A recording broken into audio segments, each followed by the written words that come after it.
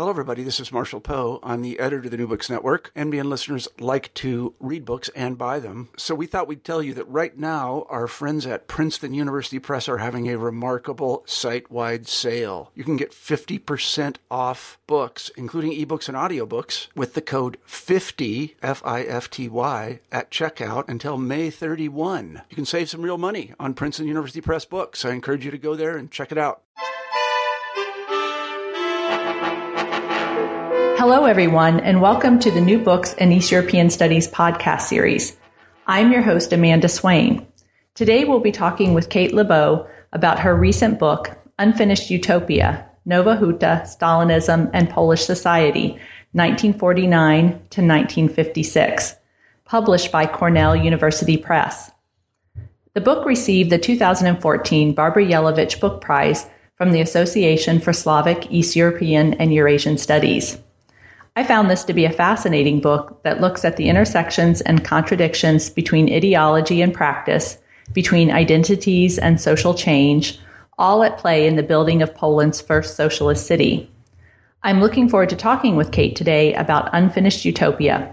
So welcome to New Books in East European Studies, Kate. Thank you.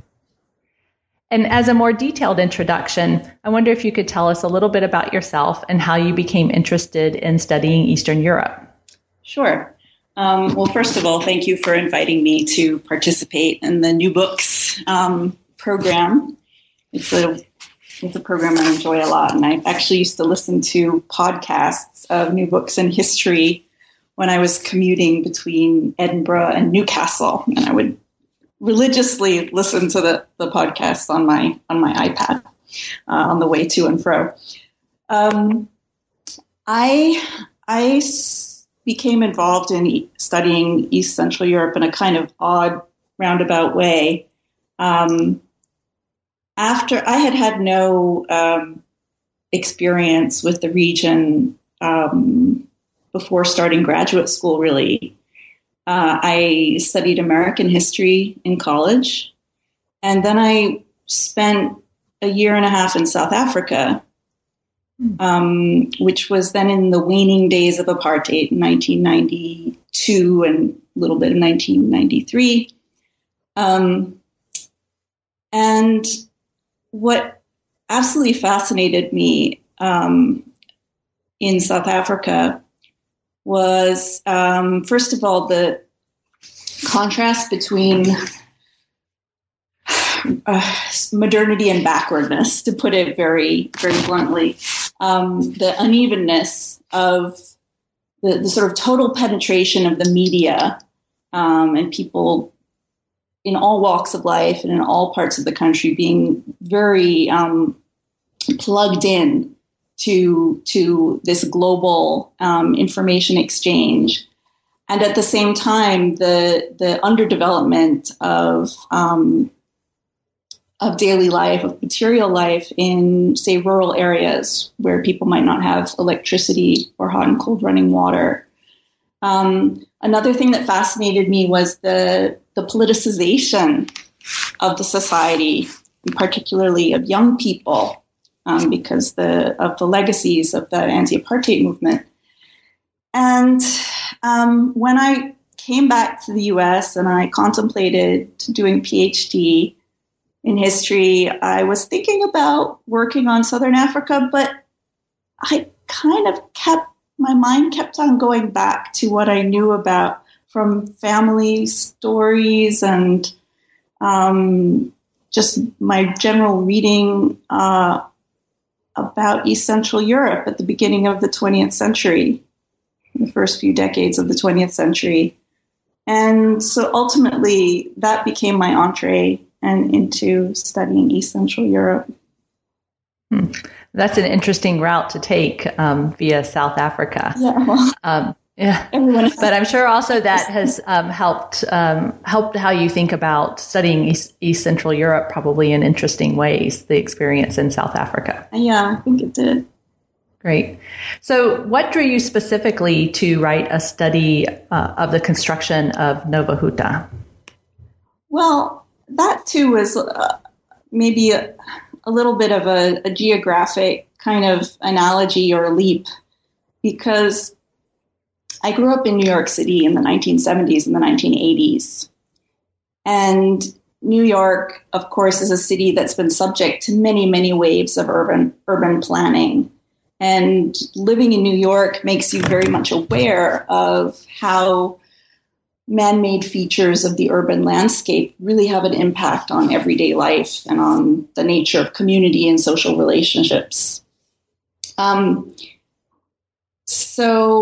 Besides this, I guess there was a certain family influence because, well, my grandparents were New Deal liberals, and my grandmother was a lifelong volunteer at an organization called the Citizens Housing and Planning Council. And when I was a kid, I sometimes used to go over there to their offices in the West 40s and help out in the library, which was her remit. And then later, when I was in college, actually, I was at Yale, and I wrote a paper about urban renewal in the 1960s in New Haven. And I used the resources in that library. So I was kind of immersed in this. So this planning, these planning traditions of post-war America, from the optimism of the New Deal to the sort of disastrous hubris of the 1960s. And when I began studying Polish history, this background made Nowa Huta a kind of logical choice of a topic to study, because it was a chance really to explore how many of the same experience as an urban dweller could have played out in very radically different historical circumstances. And in the title of your book, you call Nowa Huta an unfinished utopia. And that idea of planning communities is certainly the major focus of the book, and then the consequences of these attempts to plan a community. So I'd like you to start with the second word, actually, utopia. Why did Poland's post-war communist regime decide to build these steelworks and this town? What was their vision? Well, officially, Nowa Huta was developed in imitation of new towns in the Soviet Union, like Magnitogorsk or Komsomolsk, which was Nowa Huta's sister city, in fact, in the USSR. These socialist cities, as they were called, were kind of like the must-have accessory for every aspiring people's democracy. They were very much a rhetorical symbol of belonging to the Soviet camp after World War II. Functionally, if we go beyond the level of rhetoric, like the other new towns across the Soviet bloc, Nowa Huta was intended to serve several different purposes. One of these was as an aspect of the economic transformation that the Stalinist system strove for in Poland. So Nowa Huta was an integral part of the first 6-year plan in post-war Poland that was modeled on Stalin's 5-year plan of the 1930s. And this was intended to radically increase industrial production across the board, but particularly in basic industries.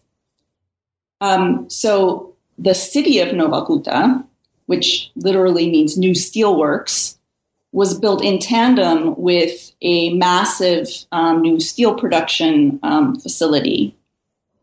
And the city was intended to provide housing and services for the workforce of this new facility.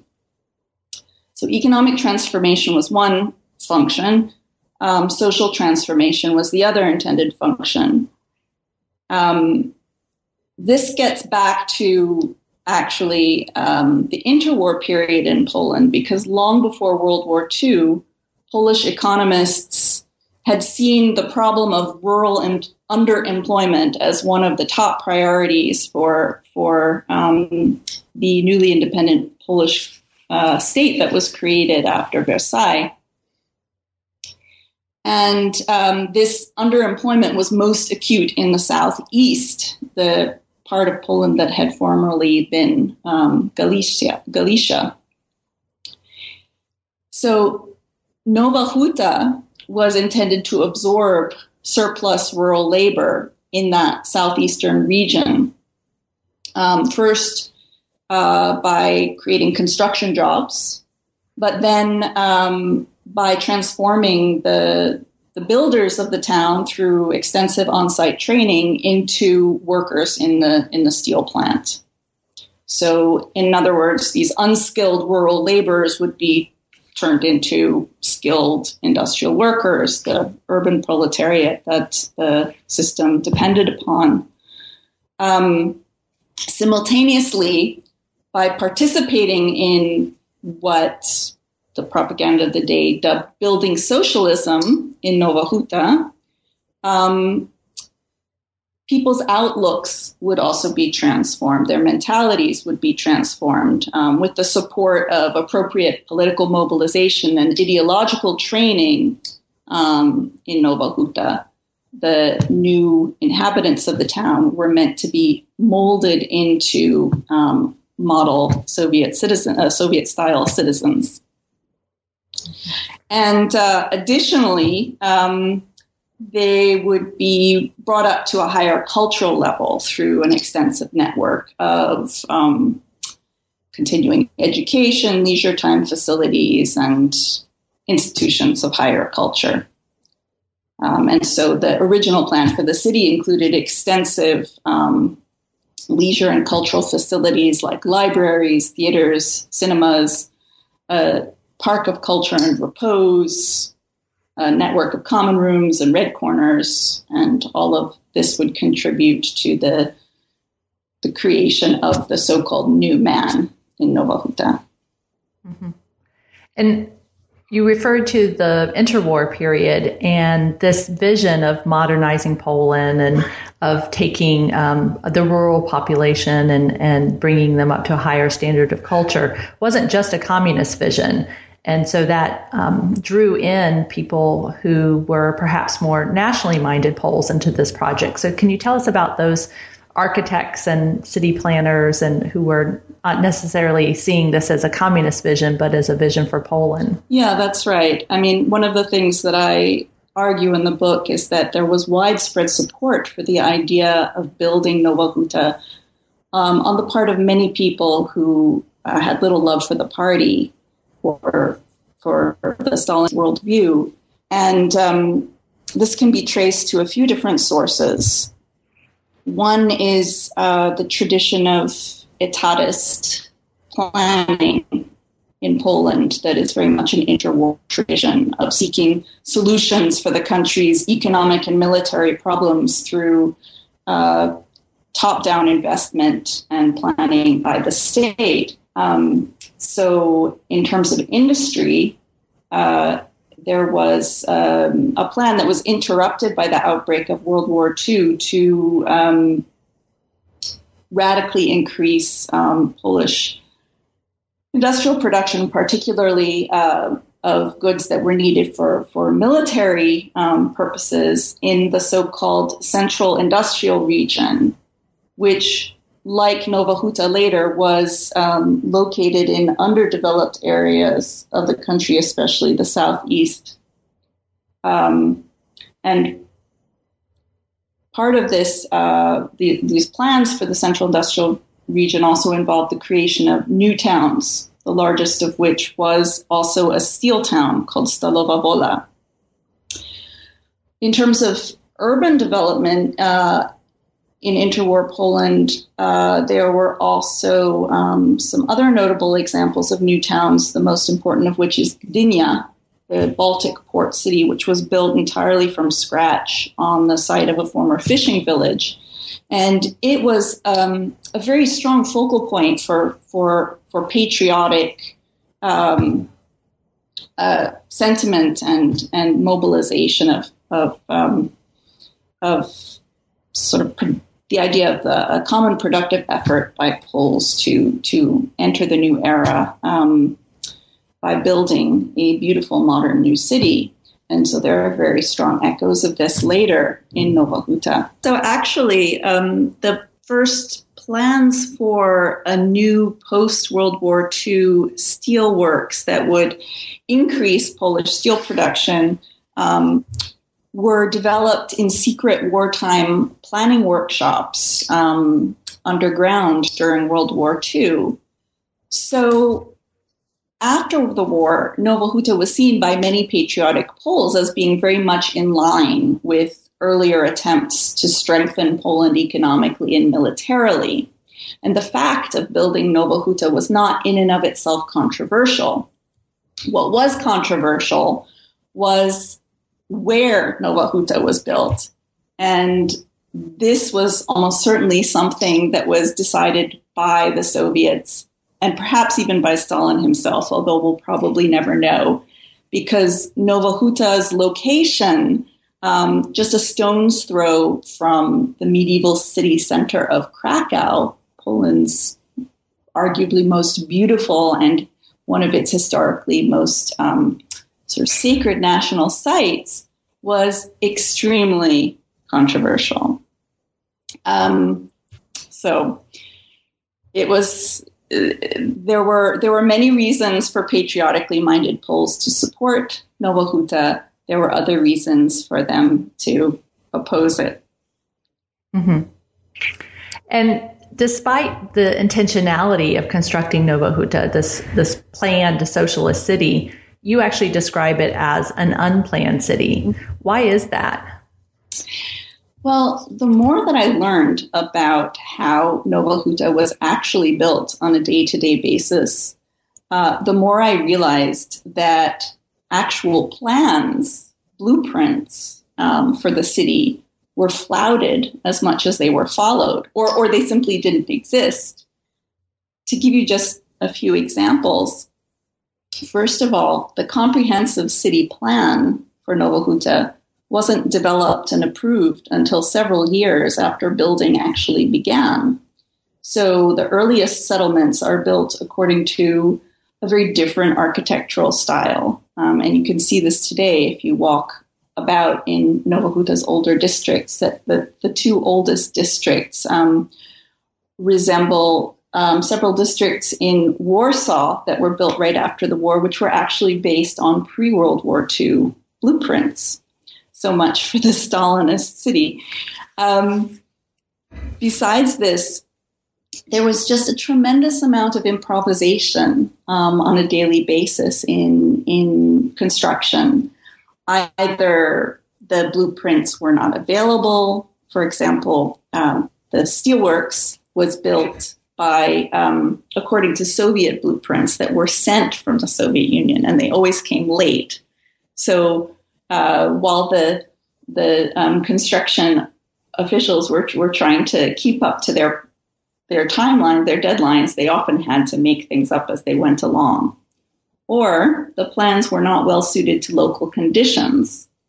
So many roads, for example, had to be torn up because they had been built on clayey soil, and the damage as a result of the unstable underlayer had not been anticipated. In addition to this, many of the elements that had been foreseen in the city plan were never built. And this included some of the most important and representative structures in the plan, like the city hall, the large central theater, the park that I mentioned earlier, and many decorative and interior elements that were abandoned because of cost cutting, or because after 1953, when Stalin died, it seems that officials in Warsaw more or less lost interest in Nowa Huta. So what's interesting about this for me is that it tacks against the conventional view that we have of a totalitarian dictatorship. This, for example, is the idea articulated by someone like Karl Popper that what distinguishes totalitarianism is the overriding commitment to what he calls the blueprint, the plan, the ideological script. Everything must be forced to conform to that, and anything that doesn't conform must be eliminated. And this, he argues, is the reason that utopian systems or utopian thought inevitably leads to violence. But what I learned about the daily lived experience of planning in Nova Huta did not conform to that idea that the blueprint is dominant and all else must fit in, rather. And this seems to be confirmed by other scholars. For example, Vladimir Paperny, who writes about what he calls Culture 2 in the Stalinist Soviet Union, suggests that unfinished, unstarted, or altered architectural plans are entirely typical of that reality. So we need to give the liberal model of someone like Popper a rethink. Yeah, and so then that gets back to this unfinished utopia of Nova Huta, that both the vision and yet the realities on the ground, and the sometimes conflicts between those two things. Mm-hmm. But they did indeed build a steelworks and build a city. So tell us who came to Nova Huta, this new socialist city being built from scratch. Mm-hmm. Well, above all, it was the target population of the planners, which were overwhelmingly young rural Poles, predominantly without much education, perhaps a few years of primary school, if that. Many of them had experienced the disruptions of World War II, either having served as forced laborers at some stage in Germany, or having lost family members, or been resettled, and various other kinds of common wartime experiences for that generation. What I found especially interesting in the sources in which these newcomers discussed their reasons for coming to Nova Huta, of course, they talked about wanting to have a better life. But seemingly this idea of a better life, leaving the countryside and going to the city, was not viewed just in material terms, but also in terms of freedom, autonomy, and excitement. These kinds of this drive for a new kind of subjectivity is evident in a number of different aspects of life in Nova Huta. For example, we see that many women who settled in Nova Huta were, in a way, looking to escape patriarchal control in traditional village society.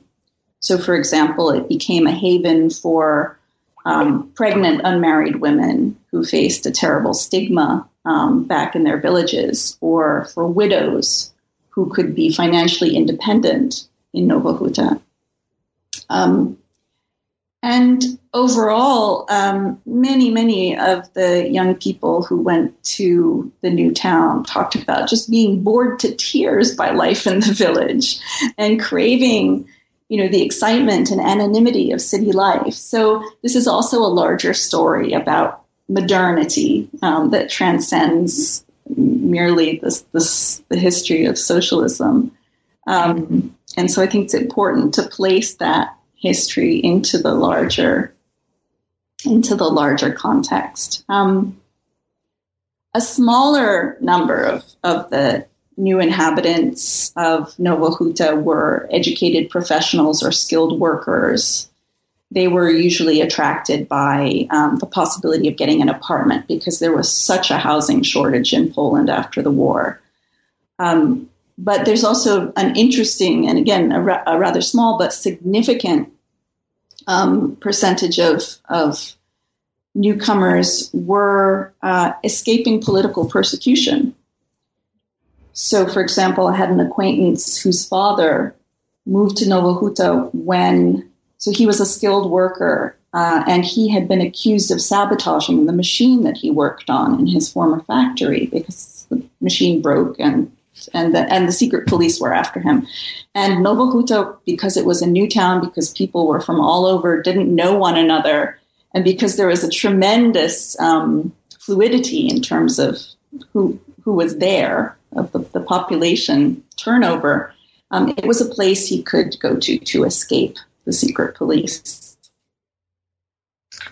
Yeah, so Nova Huta drew a lot of different people, but you look in detail at these young men, particularly coming from rural villages, who came there as construction workers, the lower skill positions, and how they both exemplified the new socialist man as hero workers, but also how they exemplified these fears of the uncultured masses with their so-called hooliganistic behavior. Mm-hmm.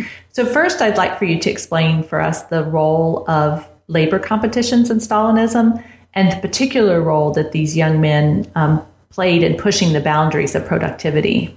Okay. Well, labor competition had several different faces in Stalinist Poland. On the one hand, there's its highly rhetorical face, these very publicized feats by model workers like Nowa Huta's Piotr Różański.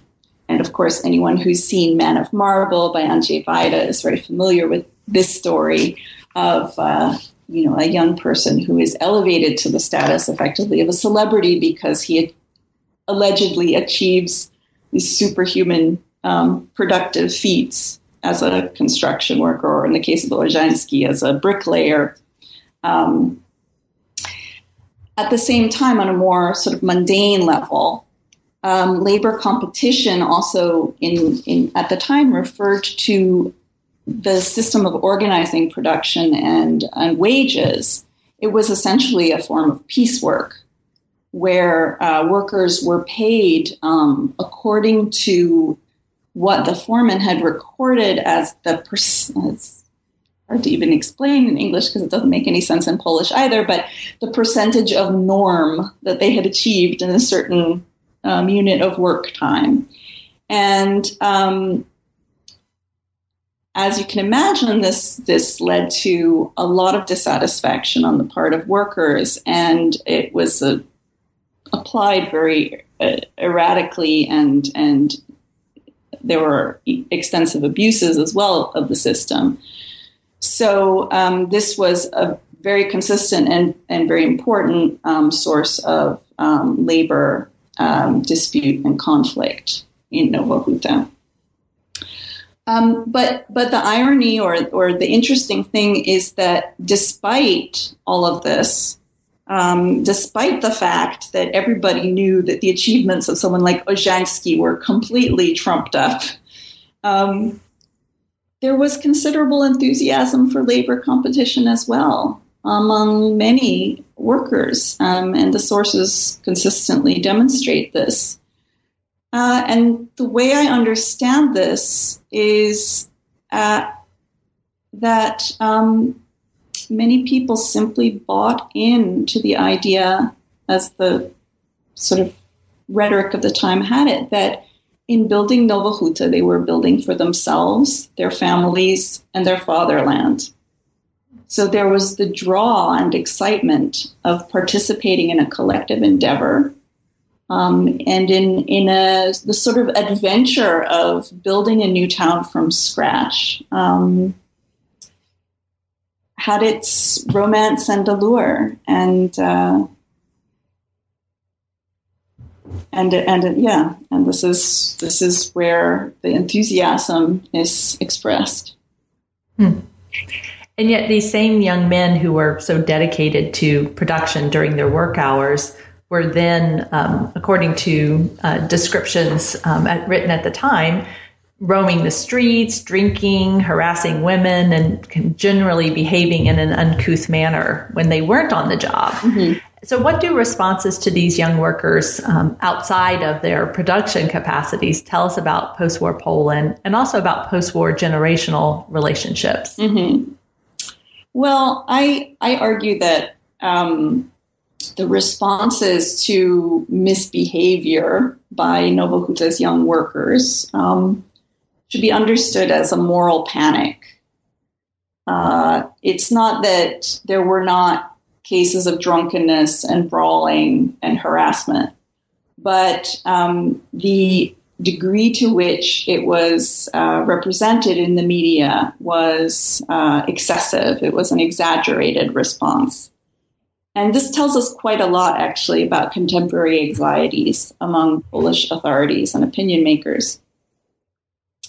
And these anxieties, I would say, were prompted by the very real changes that were occurring in Polish society after World War II. And Nowa Huta was a part of these transformations and was also a very highly visible symbol of those changes. Scholars like Jan Gross had talked about the social revolution that was brought about by World War II in Poland and throughout East Central Europe. This involved the replacement of traditional elites, or at least the supplementation of traditional elites by new groups. In Poland, for example, the urban population was disproportionately ravaged by World War II. And so there was a massive process of urbanization across the country, where cities were being increasingly resettled by formerly rural Poles. And this fundamentally destabilized traditional relationship between urban and rural, and the traditional hierarchy between urban and rural in Poland, where city dwellers had very much looked down upon peasants as being uncouth and boorish and incapable of refined sentiments or behavior. And so Nowa Huta becomes a kind of lightning rod, for example, for these anxieties on the part of traditional urban Poles vis-a-vis the new urbanites. Another area of social transformation in this era is gender, because the Stalinist program explicitly aimed to productivize women, in the terminology of the day, by placing them in traditionally male professions. This led to conflict in the workplace between male and female workers, but it also led to rumors in all parts of Poland where women were entering non-traditionally female professions about depraved sexual morals among women workers, as my colleague Małgorzata Fidelis has shown in her book about Stalinism and gender in Poland. So anytime you have a transgression of boundaries and blurring of categories, it can give rise to tremendous social anxieties. And here is another example of that. But there's a third piece to this, which again transcends the history of post-World War II Eastern Europe. It's really a transatlantic, transnational phenomenon, and that is the rise of popular culture. Young people in Nowa Huta listened to jazz. They danced the jitterbug. They dressed in the way that they imagined Americans would dress.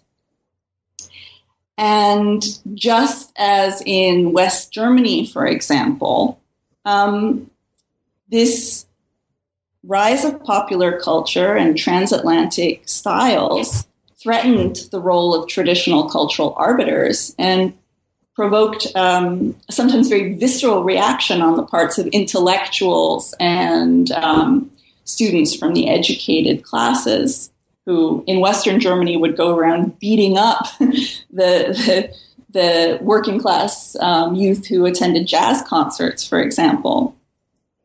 So it's in this context also that I understand what you could really describe as a backlash by some members of the Polish intelligentsia against what they see as a lack of culture in Nowa Huta. And perhaps the best example of this is the poet Adam Wazik, who writes a scathing and tremendously controversial poem about Nova Huta, in which he refers to the people living there, the workers, in an incredibly derogatory way. He describes them as industrial slag, a byproduct of, waste, in effect, the byproduct, the wasted human detritus of the Stalinist industrialization effort. And so what I would suggest is this reflects these larger anxieties about social changes, and in particular on the part of the intelligentsia, that it's being pushed aside by new forces that are global in scope. And I'd like to come back to those critiques about Nova Huta in a moment, but first I want to pick up on your discussion of women. And in particular, I found really interesting that your chapter on women was also your chapter on Roma, who were brought in as workers at Nova Huta. So explain for us the parallels between these two groups' participation in the Stalinist project of building Nova Huta. Well, the parallels in a way are artificial ones. They were imposed by the sort of ideological grid of Stalinism itself. But in each case, I think, as I mentioned earlier, for women, the purpose was to, quote unquote, productivize a group that had formerly been marginal to the national economy, just as surplus rural labor was to be productivized through the construction of Nova Huta. So there was a very publicized attempt to attract women into skilled industrial jobs in steelworks, and provide new economic opportunities also for Roma, who, at least the group that was largely attracted to Nova Huta, were otherwise engaged in traditional trades like tinkering, which didn't have a future in a shiny, industrialized Stalinist. So, of course, the logic behind the Stalinist policy was fairly simplistic. The idea was that if you gave entry to the paid workforce for these groups, that they would no longer occupy subordinate status in society. And of course, it was much more complicated than this. One of the things that I document in the chapter is sort of ongoing pushback by male workers against having women occupying skilled positions in the workplace. And similarly, there was a lot of discrimination towards Roma inhabitants of Nova Huta, such as children in school being forced to sit on a separate bench from the other children, and workers in the steelworks being given the absolute smelliest and dirtiest of jobs. Nonetheless, what is also interesting is that in the recollections of quite a few women and Roma who took part in this process, this period, the Stalinist period up to about 1953, was favorably remembered as a time where they had more opportunities than later on.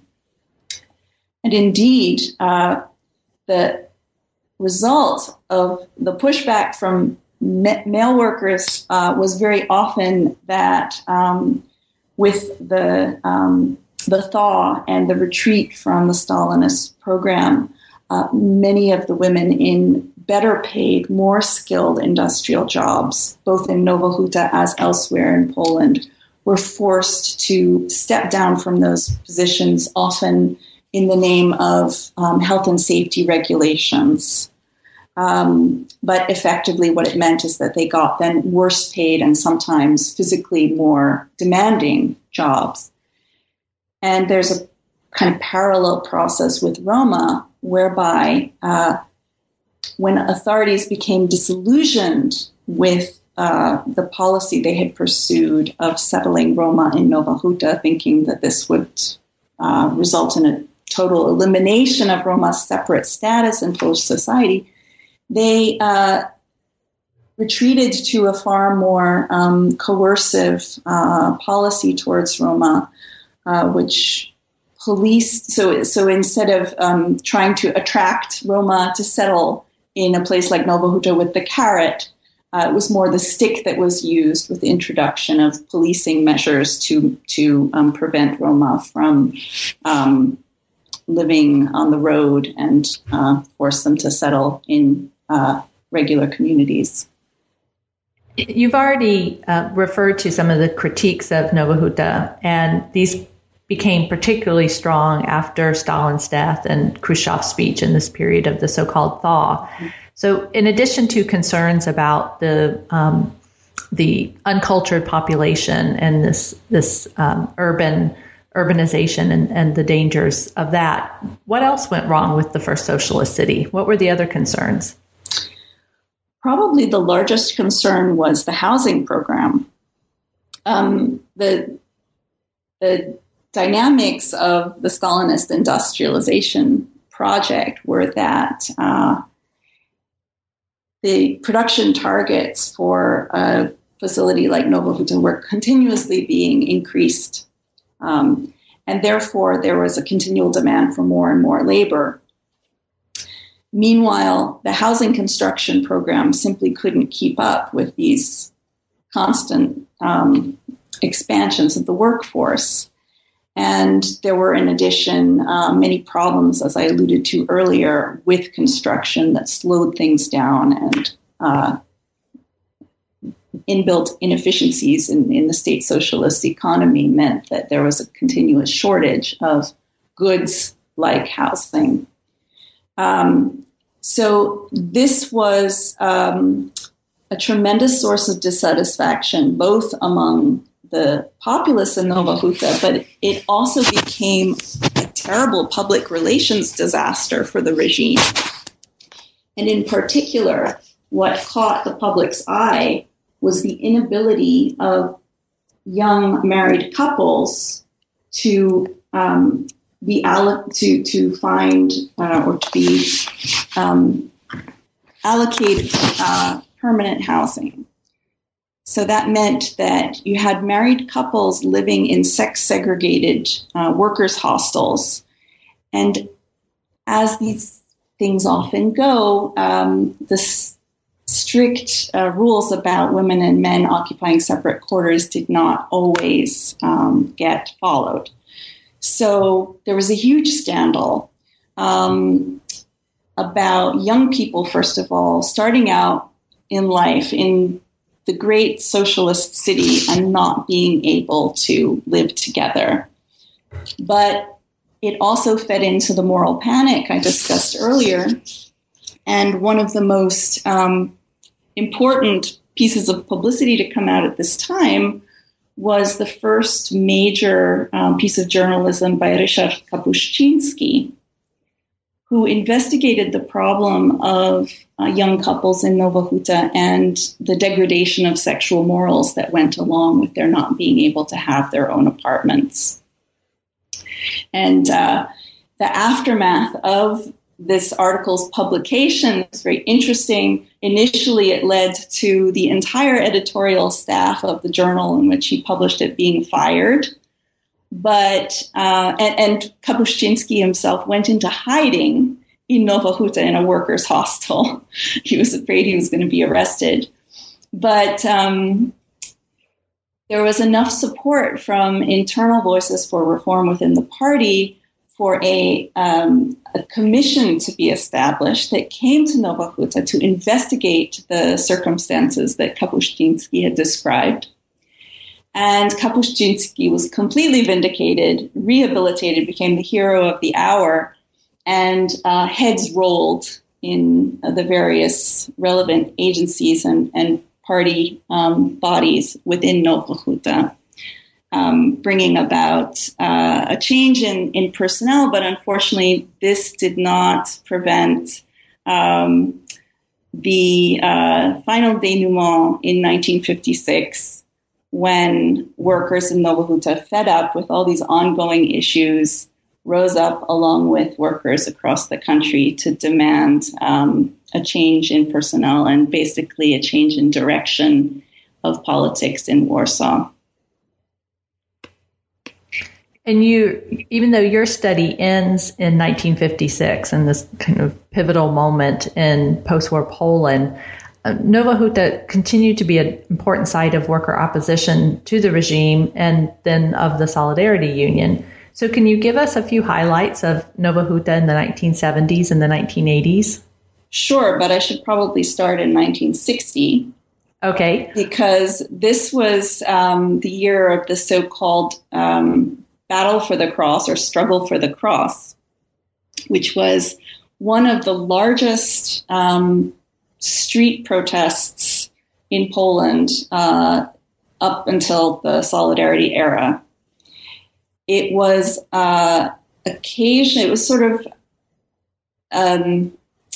occasioned by the gradual pullback of the Gomułka regime from its promised liberalization in 1956.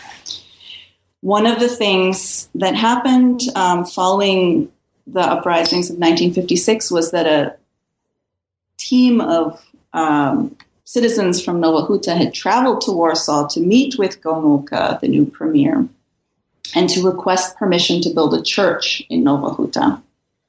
A church was something that the planners had always sort of secretly thought about and made provisional secret plans for, but officially, of course, there was no place for a church in an atheist city. So Gomułka had agreed, and a site had been designated as the place where the church would be built. A competition was held, plans were chosen, and the construction was meant to proceed. Meanwhile, the Gomułka regime was changing its course in terms of its relationship with the church. And in 1960, one morning, workers appeared at the site where the church was supposed to be built and removed the cross that the church's supporters had placed there as a placeholder, as a marker.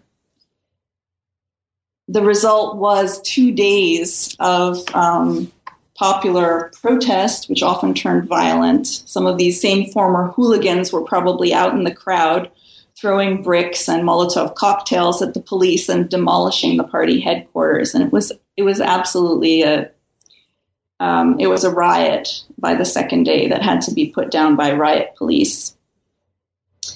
So that was certainly a highlight. What's interesting about those events is that although the focal point of the protests was the idea of building a church in the town, the rhetoric that was used at the time was still very much a blend of different value systems.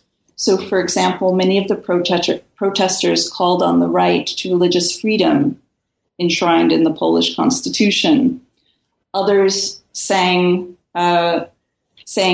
socialist songs as they were protesting for a church, or the Internationale.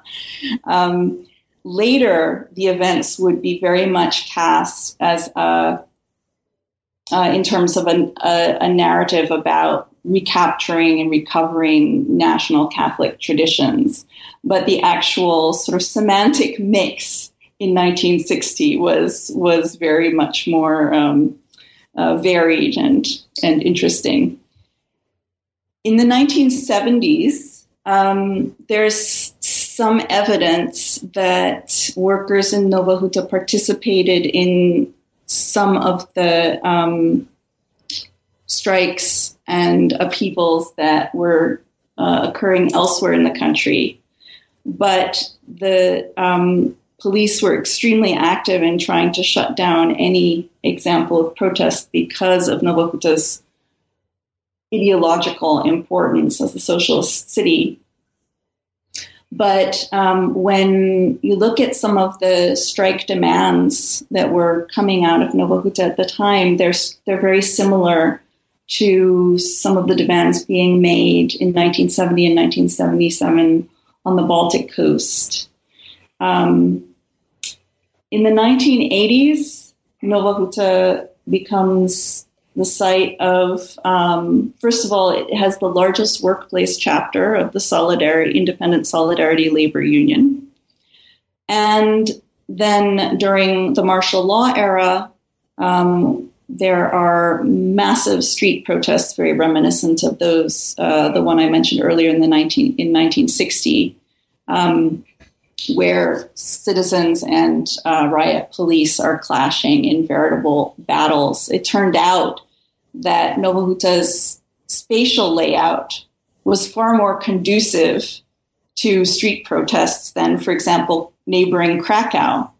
And this is one of the great ironies of Stalinist planning, that it provided a perfect backdrop for anti-regime protests in the 1980s.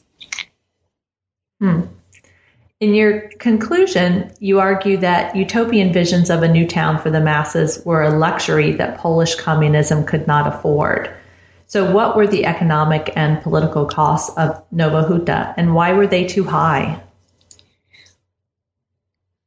Well, ultimately, Nova Huta highlighted what the anthropologist Catherine Verdery has identified as one of the fundamental paradoxes of state socialism, which is the conflict or the tension between production and consumption. To oversimplify a bit, the steelworks represented production, and the city was a form of consumption. The regime used consumption as a way to achieve legitimacy with the populace by giving things away, like apartments. It attempted to justify the demands that it placed on citizens in terms of restricted freedoms, restricted movement, less than ideal living conditions, and difficult labor or work conditions in many instances as well. But at the same time, the internal logic of the system was to accumulate the means of production. And this continually drew resources away from the sphere of consumption. So the fact that cultural services and facilities in Nova Huta were continually underfunded, that there was a continual shortage of housing, that the apartments were not built to the same specifications as originally planned because of the need for cost cutting, were in a way the flip side of the amount of resources that were placed into creating this massive productive facility of the steelworks. So that's one aspect of the question. That's the economic costs, although it's related to political costs, because, of course, if you promise people housing and then you don't deliver, you end up with a political cost. But political costs here I also understand in terms of the meaning that Nova Huta had for many people personally and collectively, as I mentioned earlier, as an endeavor in which people gave their best, showed the best side of humanity, worked together for a goal that would benefit many. And that vision took on a life of its own and seemed to to be cherished more by the people who built the town than by the authorities who had initially bankrolled it and then later withdrew their sponsorship. And as you closed your book, you don't really look very much at what Nowa Huta is like today, but can you tell us just briefly, what is the city like today in post-communist Poland? Mm-hmm. Well, it's very interesting. It's constantly changing. The situation in Nowa Huta is constantly changing. And my book came out in 2013, and even then, of course, there was a lag because I had completed writing it somewhat earlier. So this perhaps is one of the most fascinating things, is that the face of the district is constantly changing. I can give a few examples of that. But I said district a moment ago, and that's perhaps one of the most, the first things to note is that although Nowa Huta was intended originally to be Poland's first socialist city, in 1953, when Stalin died and authorities in Warsaw lost their interest in putting more resources into this massive endeavor, Nowa Huta was demoted to a district of Krakow, which is ironic because in the Stalinist period, Krakow had been dubbed a decadent city of the church and of the intelligentsia, and it was Nowa Huta's role to infuse it with fresh life. But that relationship was reversed, and Nowa Huta was then put under the administrative control of the city of Krakow, and that situation remains until today. That relationship between the old city of Krakow and the new district of Nowa Huta has been very important. Also, both for Nowa Huta's more troubled history, but also for many aspects of its post-communist revival. Because although the steelworks was massively reduced following privatization, there are still many employment opportunities in Krakow. And so unemployment in Nowa Huta is, on the whole, not so severe compared to some other centers of formerly state-owned industry in Poland.